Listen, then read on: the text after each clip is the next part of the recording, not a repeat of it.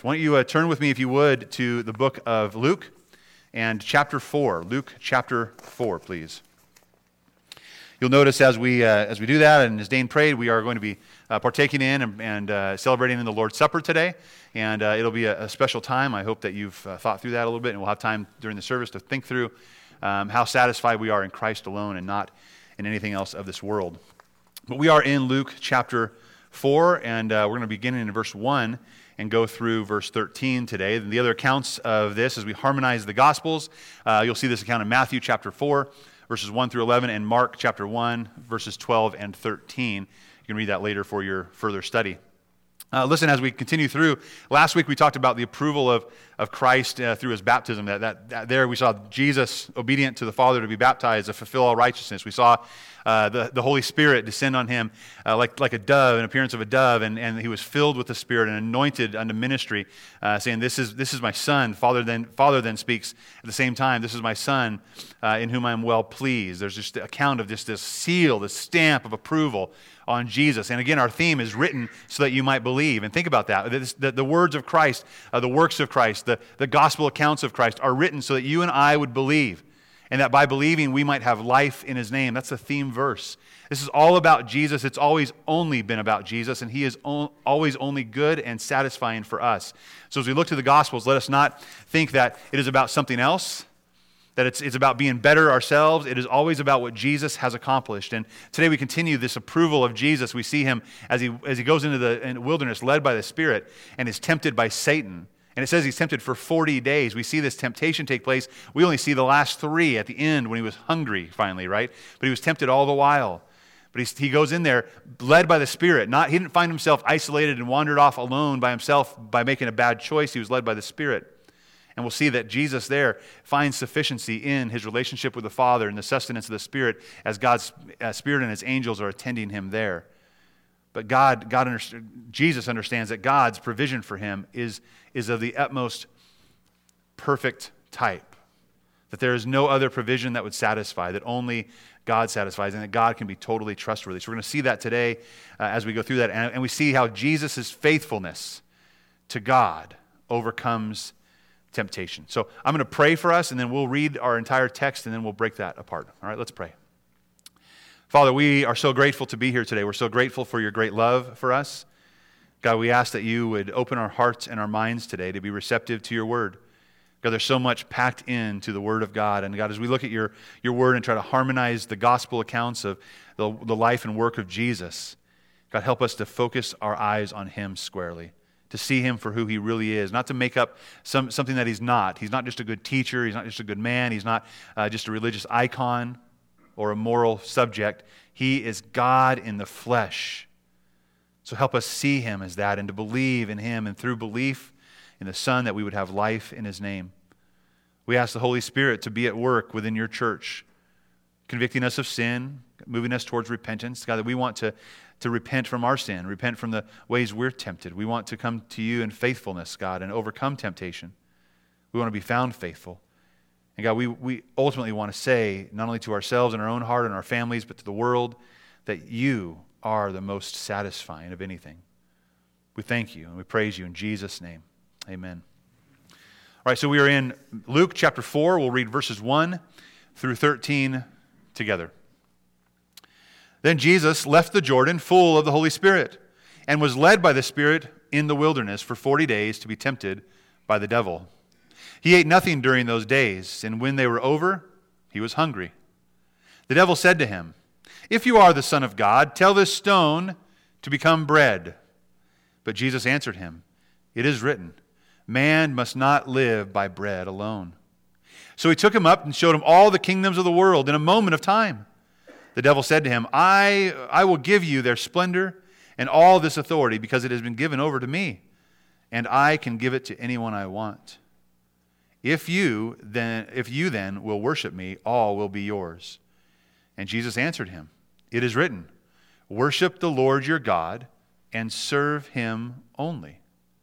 So he took him to Jerusalem and had him stand on the pinnacle of the temple and said to him, "If you are the Son of God, throw yourself down from here, for it is written, he will give his angels orders concerning you to protect you, and they will support you with their hands so that you will not strike your foot against a stone." And Jesus answered him, "It is said, 'Do not test the Lord your God.'" After the devil had finished every temptation, he departed from him for a time. Now, as we look at the temptation of Jesus, again, my primary focus, our primary focus should be that this is the approval of Christ, that Christ goes into the wilderness to be tempted by Satan and to show himself as approved by God and to show himself as trusting in, and his faithfulness in God is so supreme that he can be approved, that he is the Christ, the Messiah, the Son of God, the one to whom we must give our allegiance and believe. He went into the wilderness without and lacking. And Satan offered him all kinds of ways to fill him up. But he rested in the provision of his God and Father.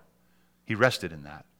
He took comfort in that. He had faith in that, and thus was faithful to overcome temptation. Now, I want to mention a note or two about Christ being tempted, because the question is, could he have actually sinned? And we're not going to go into a huge, deep theology on this, but I'll say two things. The answer is no. Christ could not have sinned. And here's the reason. Christ is God in the flesh, and God can't be tempted by sin. God can't sin. We see that in Scripture. But as a man, here's the interesting part. Here's how it was effective.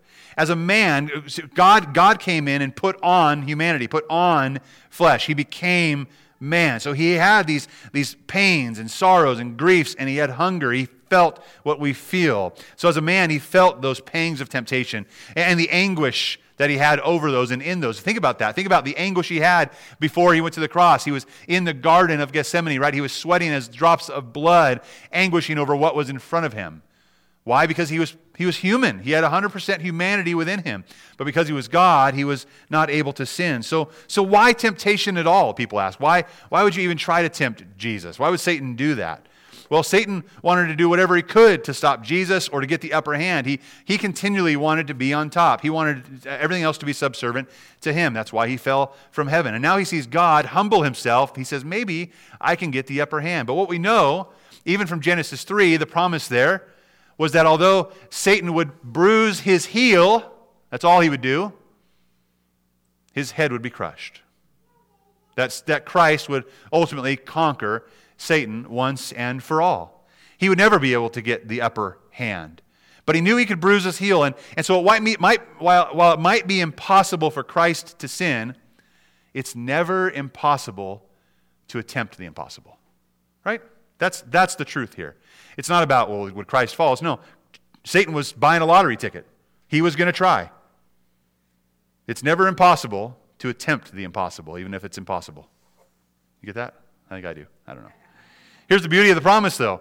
Christ felt all the temptation that we felt. He was tempted in every way as we were. Hebrews chapter 4:15 says this, "We do not have a high priest," talking about Jesus Christ, "who is unable to sympathize with all our weaknesses, but one who has been tempted in every way as we are, yet is without sin." He's without sin. So we have a high priest who came down and wasn't like, this is all foreign to me. Temptation, what is this? No, he took on human flesh and experienced that down deep. He understands the pain and the pangs of sin and temptation, although he didn't succumb to sin. Temptation is usually brought to us in three different ways. We see that.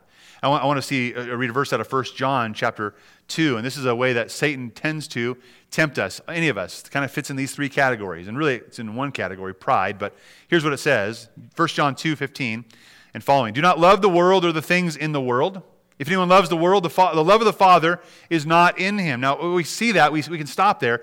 Jesus was not in love with the world. He loved the world, so he gave himself to the world. But he was not in love with the things of the world because the love of the Father was in him, right? So this says the contrary.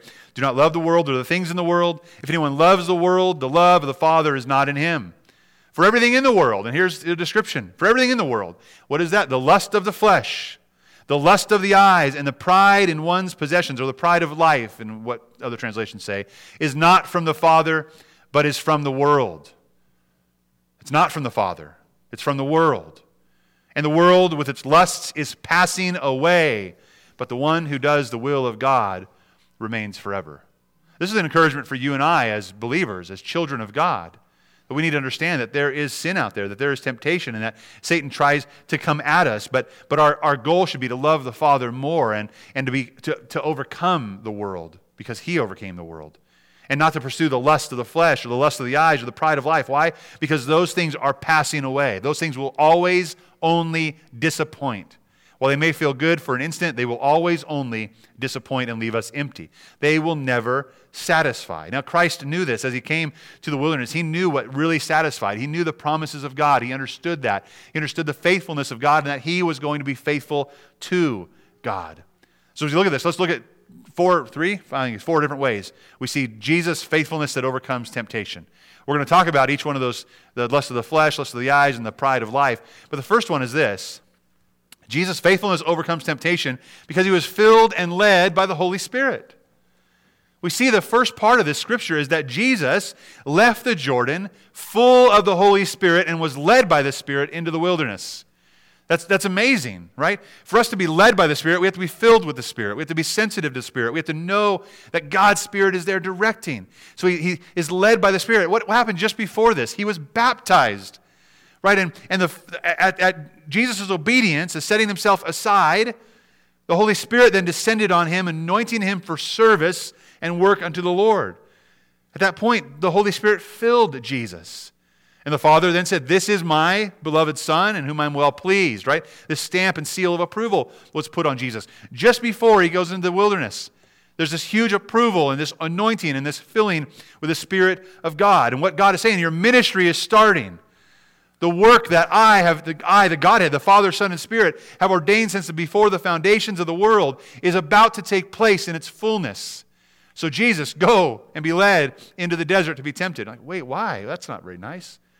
To show and prove that now is the time, to show and prove that you are the Christ, the Son of the living God, that anyone who would believe in you would have life in your name. Show that.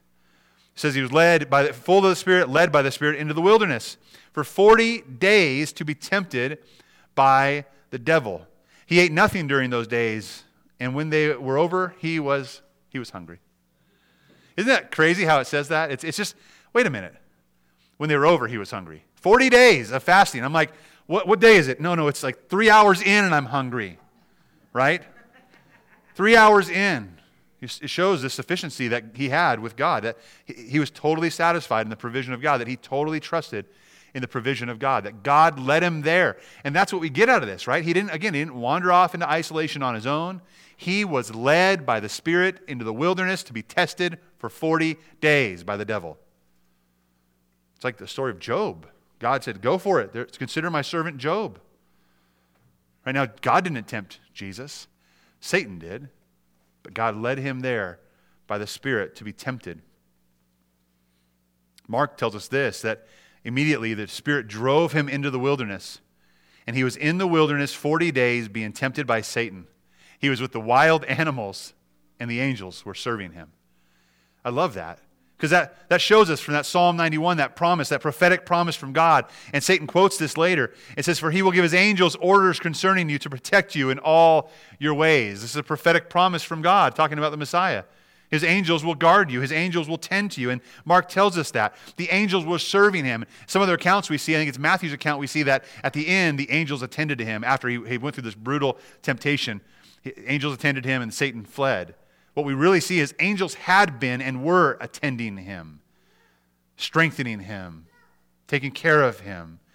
But the Spirit had driven him to the wilderness, and he was there for 40 days being tempted by Satan with the wild animals. And during those days, he ate nothing, and when it was over, he was hungry. And that's where we kind of pick up and see what happens next. But I want to stop for a minute because we see this temptation that Satan's going to conjure up, and what we need to understand is, how does it affect us? I mean, I'll be honest, I'm in the wilderness for 3 hours, I'm hungry, I want a loaf of bread, right, or something. So what happens here? What is the way that you and I can refocus our own affection, our own faith, and our own faithfulness back to God so that he will sustain us? Well, it's a promise from God, and we see it in 1 Corinthians 10. He says, "No temptation has come upon you except what is common to humanity." Every temptation you and I face is common to humanity. Everyone else would face it. But God is faithful. See here, how can we be faithful? Because God is faithful. Our faith should increase because His faithfulness increases. His promise increases. His provision increases. How is God faithful? What does He provide for you and I? God is faithful. He will not allow you to be tempted beyond what you are able. That's amazing. I fall into temptation and to sin so many different ways. I read a verse like this. I'm like, how am I doing that? If God says, listen, temptation's going to come, but I am going to be faithful. God is, and it breaks my heart that God, every time I've sinned or fallen, that God has been right there faithful to me. Faithful to what? To not let me be tempted beyond what I am able. But with the temptation, He will also provide a way out so I'll be able to bear it. That's for you and I. Jesus is the Son of God. He was divine. He was God in the flesh. He couldn't sin. He could experience temptation. You and I can. And God says, listen, God is going to be just as faithful to Jesus as He was to you. He's faithful. He will always provide a way out for you and I, that you and I could bear it or stand up in that decision. I want to read a passage out of Ephesians chapter 5. This is a faith thing and an increasing in faith is what we're talking about. Paul says this in Ephesians 5, beginning at verse 15. Pay careful attention then to how you walk. Not as unwise, but as wise, making the most of your time because the days are evil. Just to pause there for a minute. Make the most of the time, right? Pay careful attention then to how you walk. Not as unwise, but as wise. If we want to start standing up under temptation and saying, I can bear this, I won't fall into it. If we want to experience the faithfulness of God that He presents Himself as during our temptation, you and I ought to be faithful as well. Faithful to what? To pay attention. To look around, to be ready for temptation as it's going to come, to know that I might not put myself in that situation because I know that will be a struggle for me. Or I'm going into this situation, I know it, I've got to be careful, I've got to live wise, not be unwise as I go. We can make those wise decisions as we go. We need to be careful and be alert. Peter tells us to be alert, right? The devil roams around to and fro like a roaring lion seeking whom he might devour. So stay alert. Be careful then. Pay attention then. It goes on. Don't be foolish. Oh, we just talked about that, right? It's reiterating the fact we are to be wise, to use wisdom. Don't be foolish, but understand what the Lord's will is. How do we do that? Well, we read our Bible. We pay attention to His Word. We get into it. Then we know better. I tell you all the time, like the more you know, like for me, my dad and my mom, I heard their voice in the back of my head all the time when they weren't around. Why? Because I lived with them, and they talked all the time about what was right and what was wrong and what they expected of myself or my brother. It was always there. And when I'm always in the Word, it's going to resound in those times I need it. It's going to come to mind and come to memory when I need it. Don't be foolish, but understand what the Lord's will is. And it says, and don't get drunk with wine, which leads to reckless living, but be filled by the Spirit. So there's things we can be filled with that aren't the Spirit. It's not just wine, but of course wine is a great illustration because the alcohol in wine or the alcohol alone just will transform your mind, the way of thinking. It will take away your inhibitions and you'll kind of do whatever your body wants to do. Well, that's not a way to live. That's not wise. That's not being controlled by the Spirit. That's being controlled by the flesh. Don't be drunk by wine, which leads to reckless living, but be filled with the Spirit. And in doing that, there's an overflow, right? If I'm filled with wine or something that's not the Spirit, it overflows in wrong behavior or in sin. But when I'm filled with God's Spirit instead, what happens? There's an overflow. We speak to one another then in psalms and hymns and spiritual songs. We sing and make music with our hearts to the Lord. There's a thankfulness and an attitude for us. We give thanks always for everything to God the Father in the name of our Lord Jesus Christ, submitting to one another in the fear of Christ. There's a lot here to unpack. It's a whole other sermon series. But just thinking that we're giving thanks for everything to God the Father in the name of our Lord Jesus Christ. This is the attitude that Christ had as He went into the wilderness. He was thankful for the sustenance that God the Father had provided Him, for the promise that He would continue to endure, for God's faithfulness that it would continue to provide. He knew that. And you and I should know that through Christ and His death and burial and resurrection, that we have access through faith into this strength of faith that just should well up in us. Thanksgiving and always thanksgiving always for everything that God the Father has done through Jesus Christ. See, our thankfulness comes from faithfulness to God and being filled by the Holy Spirit, but the more we're thankful for what God has provided, the more our faith increases for what God has provided. And it's a cyclical thing. It builds itself up. So be careful. Pay attention. Walk wise and understand there's no temptation that sees you except that's what's common to man, and God is going to give you a way out. So Jesus' faithfulness to overcome temptation came because he was filled and directed by the Spirit of God. Number 2 is this. His faithfulness overcomes temptation in the form of lust of the flesh. Right? The temptation was lust of the flesh, and that's what he overcame. Verse 3 of Luke 4. I think your notes say like 4. Luke 4. My notes do at least. The devil said to him, "If you are the Son of God, tell this stone to become bread." But Jesus answered him, "It is written, man must not live on bread alone." The devil said, "If you are the Son of God." The devil was not asking if Jesus was the Son of God. This is like an authoritative, very passionate. And here's the translation that would be better. Since you're the Son of God, not in a questioning way, but Jesus, listen, he's tempting Jesus. He's not tempting Jesus to prove himself.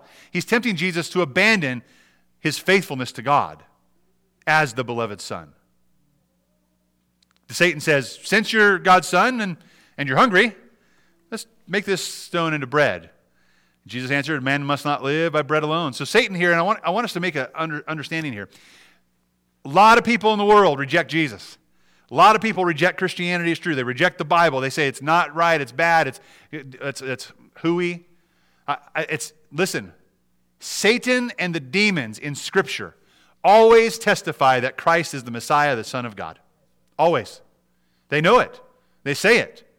So not only does God reveal Jesus as the Christ, the Messiah, the Son of the living God, and by believing in him we'll have life in his name, the demons do too. The good guys and the bad guys all say the same thing. What happens in the world? Absolute blindness and numbness, and say, no, I'm not going to believe either of them. I'm going to believe something totally different. That's just a side note. Satan knows who God is. Satan knows who Jesus is. His demons know and testify to that. But still some disbelieve. Still some disbelieve. Jesus quotes Deuteronomy chapter 6 or chapter 8, verse 3. But I want to read more of that. Deuteronomy 8, 2 through 6, and give you some context here of what he's quoting. He says, remember, this is to the Israelites. This is to them as they're in the wilderness. And remember that the Lord your God led you on the entire journey, these 40 years in the wilderness, so that he might humble you and test you and to know what was in your heart, whether or not you would keep his commands. There's a test. He was testing his people, testing to see, would you as my people revel in my faithfulness and love how I'm sustaining and providing for you? Or are you going to mock and complain? Are you going to sin and make false idols? He goes on, he says, he humbled you by letting you go hungry. Then he gave you manna to eat. So he provided, which you and your ancestors had not known, so that you might learn that man does not live on bread alone, but on every word that comes from the mouth of the Lord. Where does our sustenance come from? Where does our provision come from? From the Lord. Where does Christ come from? From the Father, from the Lord. And there's a reason, I think there's a really strong reason Jesus quoted Deuteronomy, because he talks about the 40 years they were in the wilderness. How long was Jesus tempted? 40 days in the wilderness. And what's neat about this is this illustration, and it proves, we know that in the 40 years in the wilderness as they spent out there wandering, Israel did not pass the test. Jesus, as he wandered for 40 days in the wilderness, did pass the test. He was the one who could fulfill the law and the prophets. He was the one who could be totally faithful to God. And everything that comes from God sustained him. It says your clothing didn't wear out and your feet didn't swell for these 40 years. Keep in mind that the Lord your God has been disciplining you just as a man disciplines his son. So keep the commands of the Lord your God by walking in his ways and fearing him. Listen, God is the one who provides. And Satan, as he comes and says, God can't, that's basically what he says to Jesus. God can't provide. It is God who will provide and protect Jesus. The temptation is to be satisfied through self-appointment or self-appointed means to make bread out of a rock rather than to trust God's provision and protection. And just as God had demonstrated his faithfulness to the Israelites those 40 years in the wilderness, he also demonstrated his faithfulness to Jesus those 40 days by leading them there, by sustaining him, by giving him what he needed. And while Moses constantly reminded Israel not to doubt God's goodness and provision, Jesus also had the promise from God when he was baptized, "You are my beloved Son in whom I am well pleased. And all the prophecies concerning him, my angels will guard you and protect you and sustain you." We have a job to do. We have a mission to accomplish.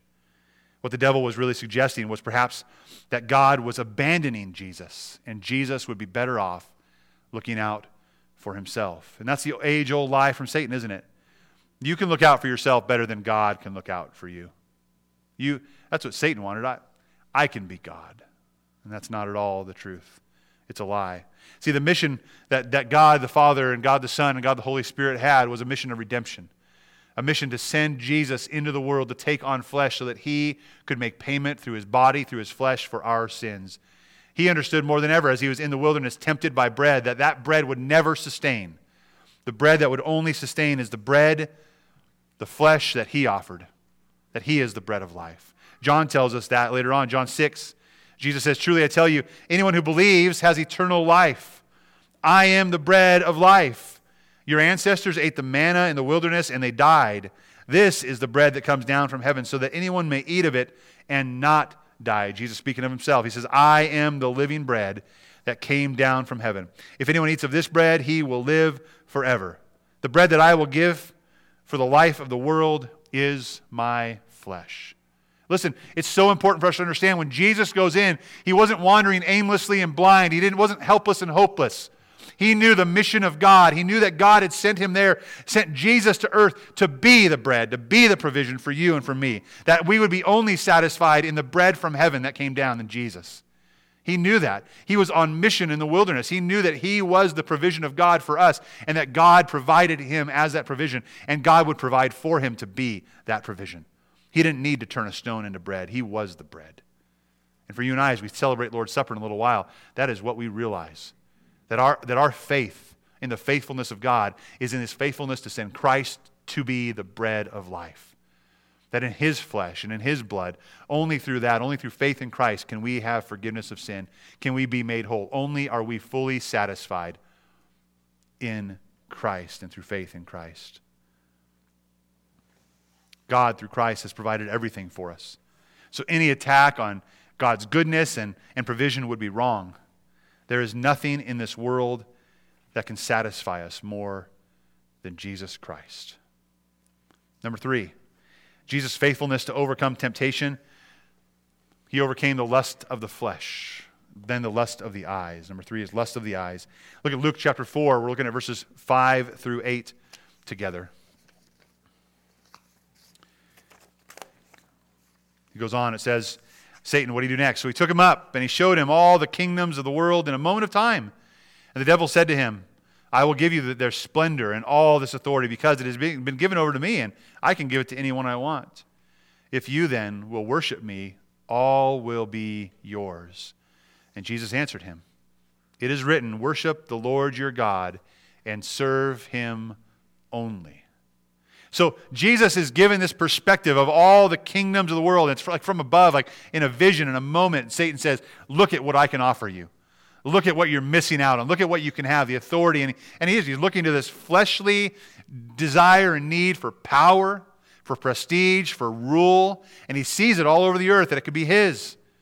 And his flesh is tempted that way. But as God in the flesh, he's not going to succumb to that.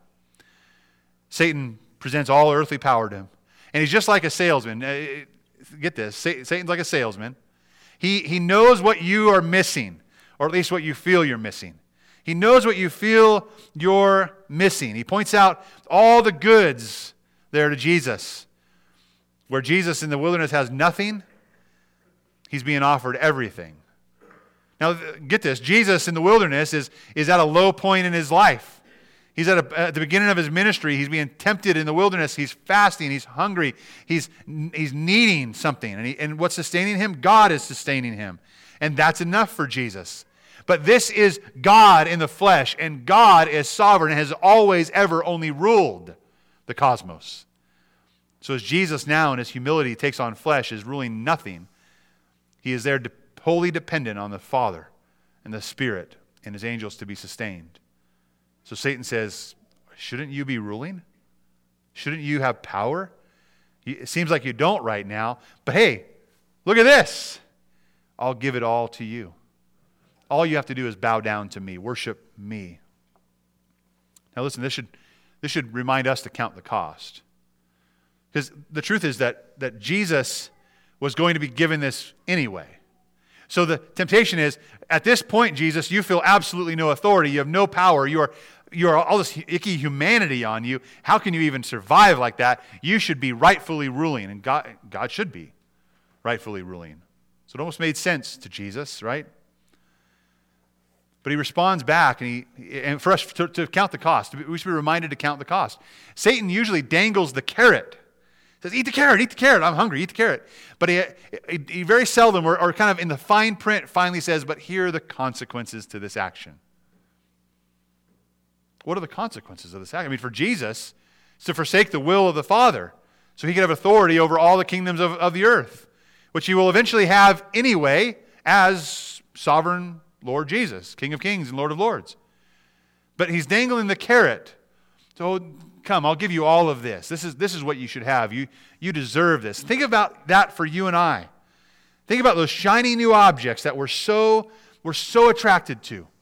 We feel we so need or so deserve or so earned that would benefit us or benefit our lives. He dangles that carrot. He sets the bait on the trap, and we don't even know it's a trap, and we go right after it. Because we question, and he questions, and makes us question the sovereignty and provision of God, the satisfaction that we can have in him alone. We often, too often, take the bait before we understand the consequences. Jesus knew. He knew, I'm going to have authority over this anyway. He didn't have it at that point, but he would. And it's interesting, Jesus' response here. He says, worship the Lord your God and serve him only. All Satan asked him to do was what? Worship me. Bow down and worship me. But there is a connection between what we worship and what we serve, and that's really important for us to understand. Jesus knew that. He said, no, it's not just about bowing down to you. Because when I bow down to you, I'm going to have to serve you as well. That's what he says. And he says, you got to worship the Lord your God and serve him only. In the mind of Christ, it's evident that worship and service are closely connected. To worship is to always serve. It should always be that way. When we worship something, we serve that something. The same is true in our lives, right? The things that our affections grow towards are the things that we ultimately serve. Test it. See. Test this through the way we spend our time. It'll tell you what you worship. The way you spend your money, it'll tell you what you worship. The way you use your skills and abilities will tell you the way you worship and tell you what you serve. We're to serve God alone. And Jesus understood that, again, this authority was going to be granted to him. Psalm 2 says this in 7 and 8. I will declare the Lord's decree. He said to me, you are my son. Today I become your father. And it says in verse 8, ask of me, and I will make the nations your inheritance and the ends of the earth your possession. He knew as the one, the Messiah out of the house and line of David, that he would be the one to reign and rule forever. So the temptation here was for Jesus to turn his back on God and God's provision and the fact that God was going to sustain him and move him through a mission, and then to seize all earthly power instead. And that was the temptation. Or he would receive it from God's hand anyway graciously as it had been promised. That was what he understood. The consequences were, wait, I'm going to lose what I have from God if I take this from you, and I'm getting this from God anyway. Why should this matter at all to me? He understood that. No offer was great enough to persuade Jesus to abandon the Father. No offer. He wasn't about to switch sides. So Jesus' faith in God's provision and his faithfulness to God overcame temptation of what he saw with his eyes. And then finally, number 4, his faithfulness overcame temptation in the way of the pride of life, his pride, his ego. Luke chapter 4, verse 9 through 13. So Satan, he says, so he took him, that is Jesus, to Jerusalem and had him stand on the pinnacle of the temple and said to him, if you are the Son of God, again, since you're the Son of God, throw yourself down from here, for it is written, he will give his angels orders concerning you to protect you, and they will support you with their hands, so that you will not strike your foot against a stone. And Jesus answered him, it is said, do not test the Lord your God. After the devil had finished every temptation, he departed from him for a time. It's interesting how Satan switches gears here. Jesus has continually come back against Satan with what? He quotes Scripture. And he said, no, I'm going to trust in the sustenance of God, and that will be my provision, and His Word is enough for me. And I'm not going to trust in regular bread. It's only the bread that comes from God through His Word and what He said. But he switches gears. So Satan quotes Scripture himself, and Satan realized that the angels of God had been and would be continuing to attend Jesus. There's this battle. There's this very real sense of Satan and Jesus in the ring together in this 40-day period of time. Like, it is not just like, I'm feeling the temptation. No, it is Satan there accosting him. The angels there attending him. There is this huge battle, this huge amount of emotion and energy being spent during this time. Jesus is being tempted. So he quotes Scripture to Jesus. And here's how it relates to the pride, because you think, well, what does he say? He says, go up to the temple, right, and throw yourself off, because you're going to be protected. Well, what's the pride here? He was asking Jesus if his spiritual nature could really be trusted. Okay, Jesus, fine. You're the Son of God. You're the beloved Son in whom He's well pleased. Yada, yada. You're the righteous one that came to earth. Great. Since you are, you can do whatever you want. He's going to sustain you and protect you. And that's the response Jesus has had the whole time. Yeah, He's going to sustain and protect. The promises of God are going to endure. So He says, since that's true, since you're the righteous one, since you have this great spiritual nature about you, God can be trusted. And what He's saying to Satan is again, this is the real age-old lie. He's essentially saying this to Jesus. Did God really say that you were His righteous and beloved Son? Did God really say that you were the way, the truth? Did God really say that you were going to be the provision and the bread from heaven? Did God really say that? And the temptation is there. Jesus is like, yeah, He said that, of course. I'm His beloved Son. He said that. I'm the righteous one. Well, throw yourself off. You're not going to be hurt. The angels will take care of you. It says in the Word that will happen. This goes back to testing God's care of Jesus and Jesus' trust of God. He essentially suggests that if Jesus is God's Son and is righteous, then God will protect Him. So Satan brings Him to the temple. And this temple, why the temple? Well, it's a place of closeness, right? That was a place that people went to be close to God and in community with God. If you couldn't feel close to God there and protected by God there, then where could He? He says, go ahead, Jesus. Just let go and let God. Trust God. Jesus should trust God, and in doing so, this is what Satan's saying, that Jesus should trust God in this.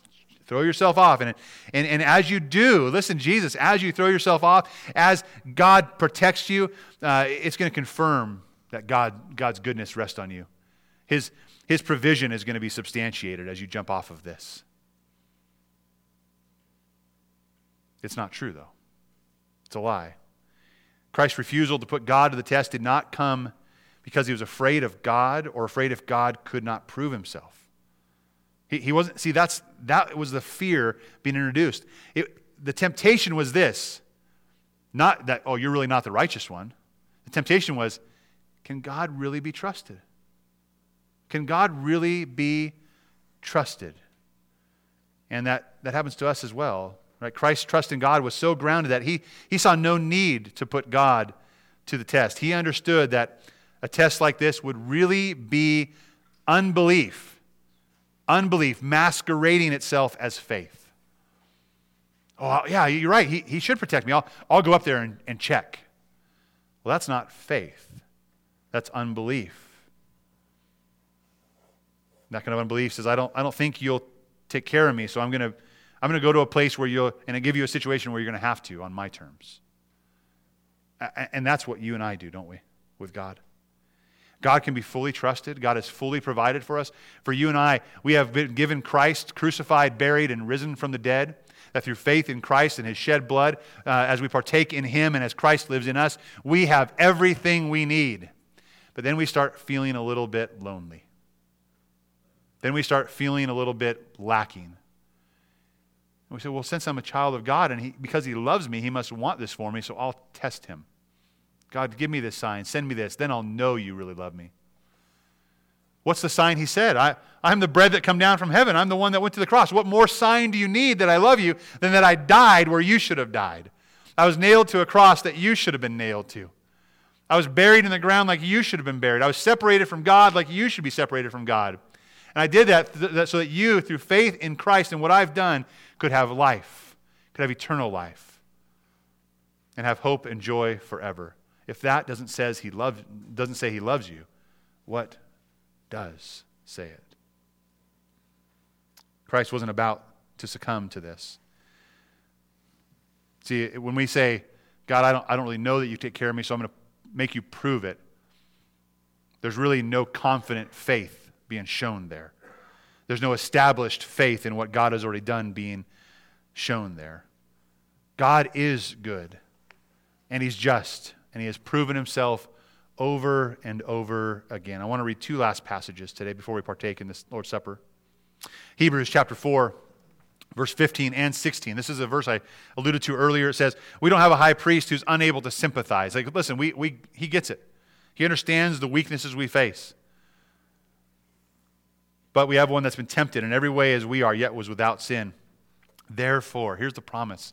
Because we have Jesus who's been tempted in every way as we are, yet without sin, because he's overcome sin, therefore let us approach the throne of grace with boldness or confidence, so that we might receive mercy and find grace to help us in our time of need.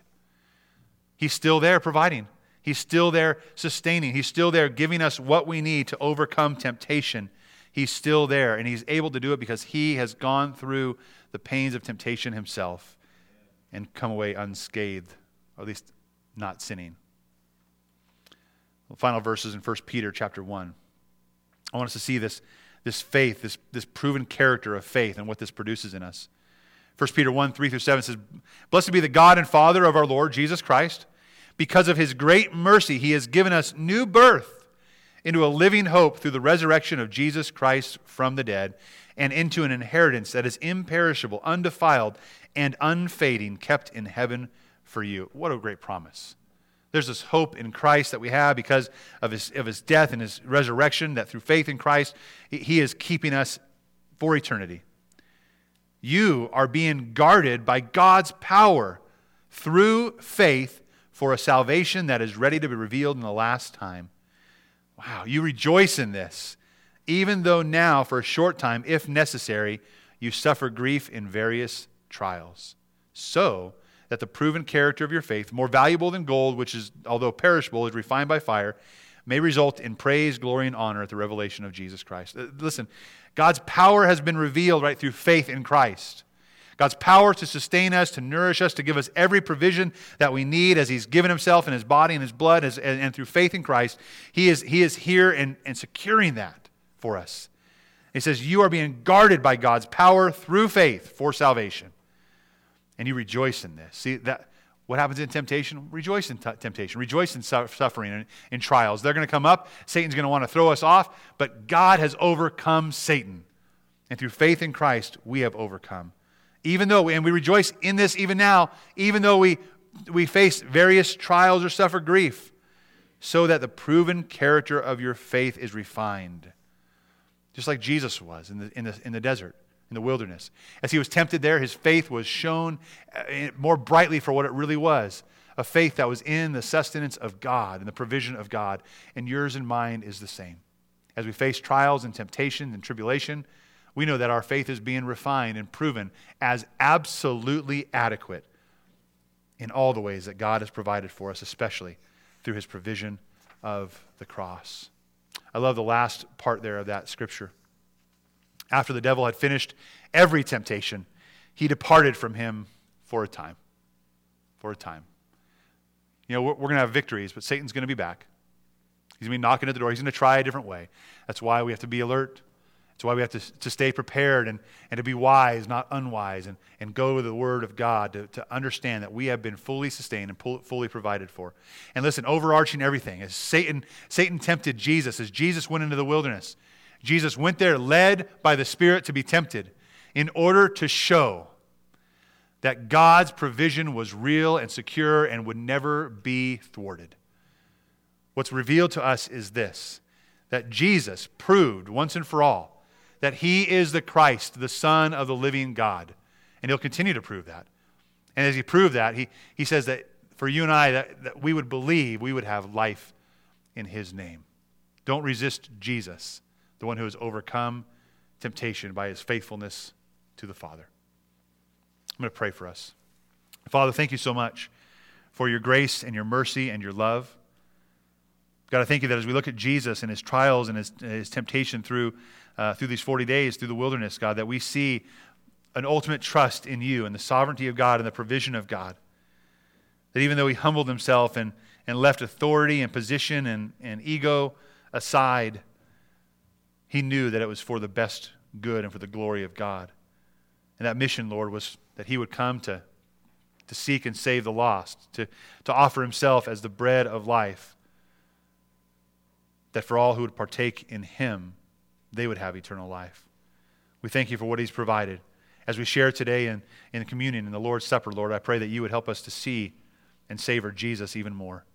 To come to the table not because we've earned something or that we're good, but we come to the table because Jesus is good, because he has provided everything, and we have trusted in him alone. We thank you and praise you in Jesus' name. Amen.